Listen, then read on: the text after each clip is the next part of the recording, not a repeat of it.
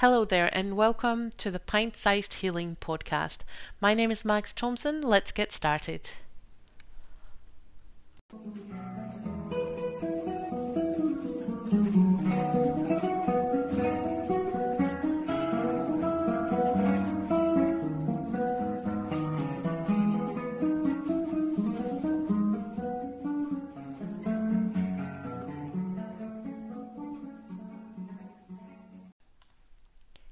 I'm going to tell you something today that you're not really going to want to hear. Call it an inconvenient truth of trauma healing. And it's this: you cannot heal without being triggered. I know that's shit, but it is true.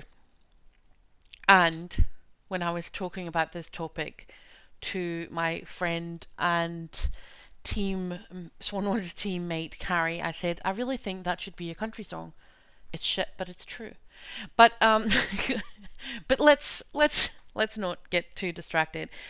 The fact is, we can't heal without being triggered, and the reason being that our triggers, the moments when we remember things that happened to us, when we feel the emotions that are linked to that, when we feel anxious, when we feel angry, when we feel sad, that's how we figure out where we still have healing to do, where, what memories still need to be processed and worked through. And so our triggers, although they can be hugely inconvenient, and I do understand that because guess what? I've got my triggers as well.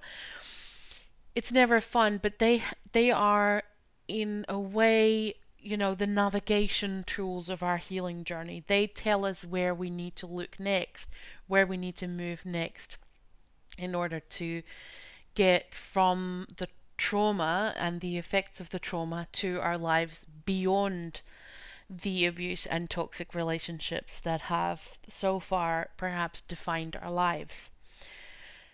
So I think it's really important that we learn to embrace those triggers, that we learn to be okay with the fact that we are being triggered, that we are, that we go through experiences that make us feel really raw, because I think most of the emotions, and whether you're feeling anger or anxiety or or sadness, these are just, it's mostly just that feeling of being very raw, and and and maybe, or at least for me, a lot of times it's also that kind of not feeling in control of your own mind, that can be tough to accept.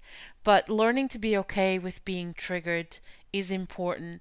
We also then need to say, okay, so if we're going to be triggered, because that's the sat nav of healing, then we need to find ways that we can cope with those triggers. So because life is still happening, right? The kids still need to have their breakfast, the bills still need to get paid, we still need to go to our jobs and and be productive members of society to the best of our ability. But at the same time, we need to listen to our triggers and what they are telling us about our healing journey. So learning coping mechanisms, learning to maybe park the feeling for a little while, and that takes some practice. I know that, um, you know, learning to, um, learning to, postpone, but also just to notice how you can make yourself feel safe again, how you can pull yourself from the memory that's being triggered back into the present moment. And I think that taking a deep breath often is the start of that process. It sounds like too simple to be true, but taking one or a few controlled breaths, and by controlled I mean focus, so don't try and kind of influence your breathing too much, but just notice that you're breathing. It kind of takes you back into the present moment, because a lot of times it's not, we are not actually in a dangerous situation, but our survival instincts are being triggered because of a memory to a time and a place where we didn't feel safe and we didn't feel balanced. And I understand that, when you're, especially when you're first coming to terms with abuse, and when you first get um, out of a situation, that you might feel like you're constantly triggered. And if you're in that place, then please take take from me that that feeling will calm down as you move further away from the abuse. You will learn better coping skills. You will feel um, less constantly in that kind of flight, fight, or freeze response that comes from having lived in survival mode for, months, years, half your lifetime, all of your lifetime, whatever is your specific situation. But trust me, over time, triggers do get fewer and further between.